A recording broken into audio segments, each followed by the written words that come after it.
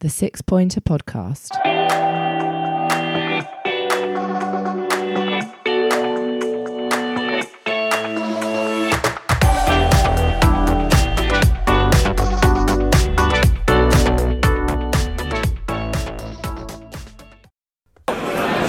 Hello and welcome back to the 6 Pointer Podcast. We're at full time. Palace won, Wolverhampton won. Ian, a sucker punch records the Palace with 5 seconds of the 5-minute injury time remaining, and Wolves got the equaliser after it was a defected Joel Ward shot got Palace head early in the second half. It's a difficult way to lose the game, mate. Well, we didn't lose, so we'd point that out. Yeah. It feels like a loss. It does. Any time you concede the points right at the end, it does feel like a loss. It's just been the choker, isn't it? But how would you sum up Palace's performance in the second half? There was certainly a lot more energy in the first, that's for sure. So maybe they got a rocket at half time? Yeah, I don't know if it was a rocket, but yeah, maybe it was a kind of teacup throw. Definitely the team had a lot more about them in the second half. Right from the off, I mean, I know they scored within seconds of kick-off. Right, a minute, wasn't it? There's a lot more about the team. With the ball, we seem to move it quicker. I know that's a bit of a cliche, but we did seem to have a bit more zip. And without the ball, that definitely, for me, without the ball, we seem hungrier. We pressed faster and we pressed higher up the pitch, at least for the first 20 minutes of the second half. And then, of course, I think it was just before 75 minutes, Wolves, I think it was a right midfielder, got a second yellow. It's a straightforward. Stopped Zaha, it was their left winger, stopped Zaha in his tracks, and see you later. Silly tackles made, but then Palace were facing 10 men, which inevitably was actually a harder task than facing the 11. I don't know about that. I don't know that it was harder. I don't think we responded well. It was Saiz who got the second yellow, and thoroughly deserved. I mean, it was a foolish decision to make. Zaha beaten. There's your opportunity.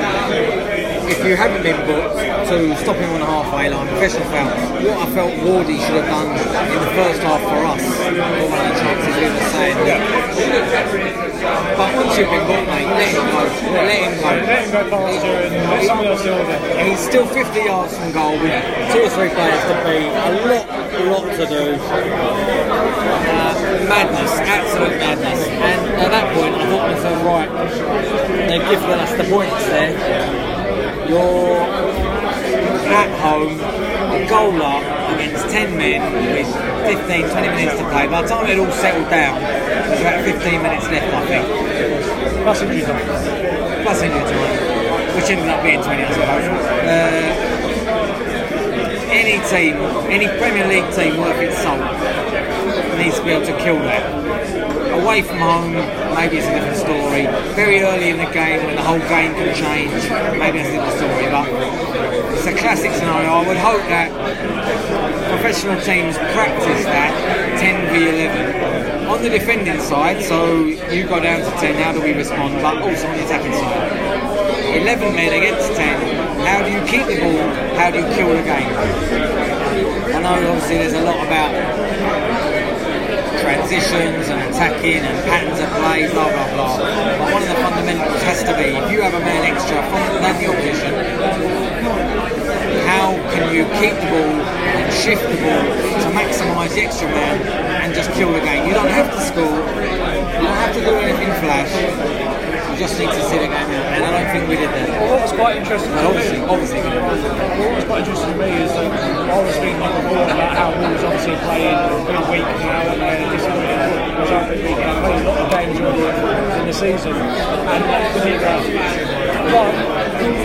they had fitness, which potentially won them this game. I think the fact they were fitting us in the last certainly the last 10 minutes or so. I think from 77 to 80 minutes onwards, I thought Palace looked shot. Jeffrey Schlupp was blown out his arse. Jordan Ayew had to come off, pushing him to take on. I think James McCarthy was knackered as well. and Wolves players, you never really sense they have that tardiness in them, which is obviously what's led to the goal. And as I said to you before, I've not seen the goal back yet, but it looked to me like the ball came across and it won't get enough time to take a touch and then into the back of the net with 5 seconds to go. You've got to think if you're a full fitness and full strength team, you've got to be closing those opportunities down. It seemed to me in the first half that our fitness wasn't quite there, and I don't know if that is down to something else, but even after 30-35 minutes we seemed to be a step off, we didn't seem to be offering correctly, we didn't seem to be closing down correctly. But then all that went out the window as soon as we kicked off the second half, and we seemed to have a zip in our step, the ball moved quicker, we pressed quicker, and we seemed okay. And so maybe it wasn't fitness in the first half, maybe it was something else.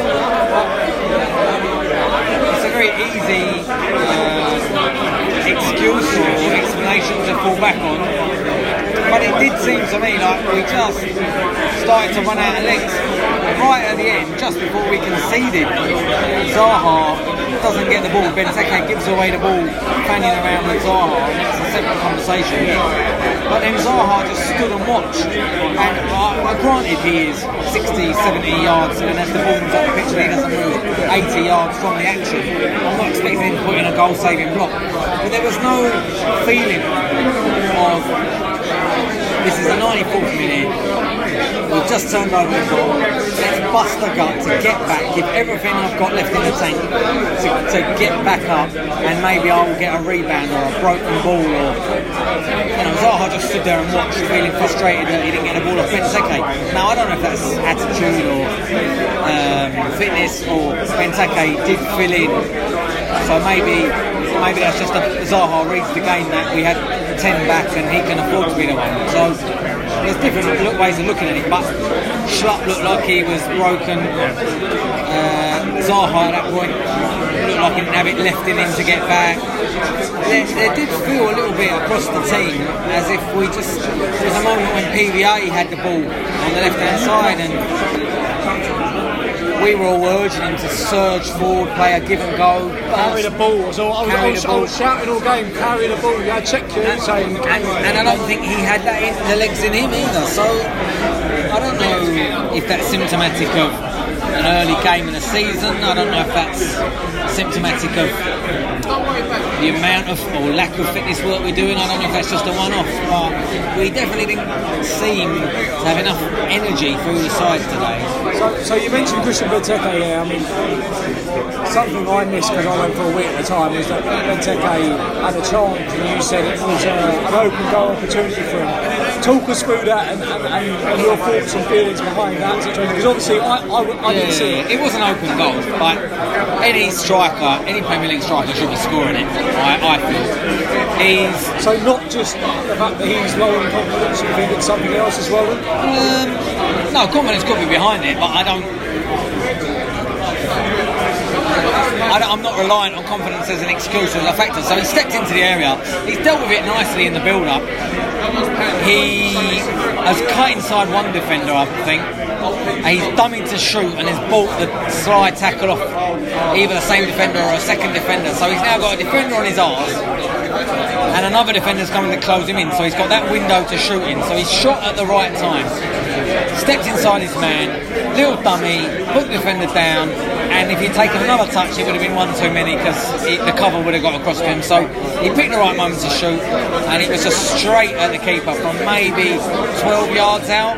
It sounds very similar to the shot he had against Tottenham last week. There was a lack of conviction. I wouldn't say rolled it to him, but if he goes right or left to the keeper, if he opens his body up, if he closes his body in and pulls it back the other way, I feel he's got to score. And if he doesn't, he pulls a fantastic save out of the keeper, and you say, do you know what, you've done everything right there. But instead, he didn't seem to make his mind up. He sort of levered it straight at the keeper, and a golden opportunity, 12 yards out, with just you 1v1 versus the keeper with a bit of pressure, but I'm not being funny, you know. For that level of elite athlete, for that level of elite sportsman, you should be finishing that.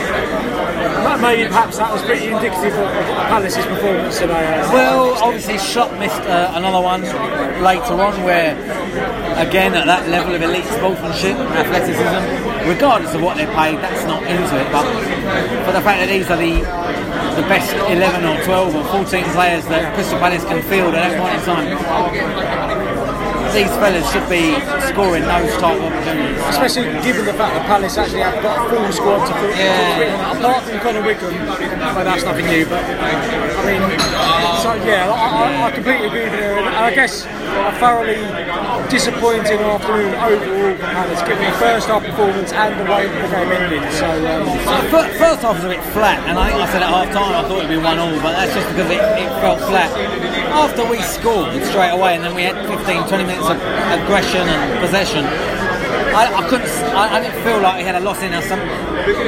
Wolves got a man down. All the signs were there for us. We're at home. The crowd were up for it. We're a goal up. We're a man up. I don't know what more we would need to take home 3 points than that. I suppose 5 goals perhaps, but you know, would have been nice. All right, like Man City. It's fine margins at this level, and all the fine margins went our way, and yet we still couldn't convert, and that's fundamentally sloppy. It's not Benteke's fault, it's not Schlupp's fault, it's not PBA, it doesn't come down to the individual, it's not Roy. But as a club and as a team, we have to look at ourselves there and say that, unfortunately, that second half especially, the way we responded after going a man up, was not good enough. We need to be able to close down. Completely agree with you there. I don't think there's any more point over-egging the pudding, especially since we're both here with a beer and Chelsea Liverpool is only last 6 minutes in or so. So I think it's probably a good part to end the pod. And Ian, thank you very much for your debut in the pod. Hopefully next weekend we're at your stag do in Barcelona. We'll have a few more guys and I've got a few more mics that I can bring along, and we might have an interesting discussion there. Interesting. I wouldn't expect anything too analytical or intellectual, but it might be good fun. Passionate, probably. It might be good fun and definitely passionate. But we'll leave it there. And unfortunately, Palace are drawn 1-0 with Wolverhampton Wanderers, and I think we're going to do the main pod tomorrow night anyway to discuss the rest of the weekend's action. So we'll speak to them. But Ian, again, thanks very much for your time. The 6 Pointer Podcast.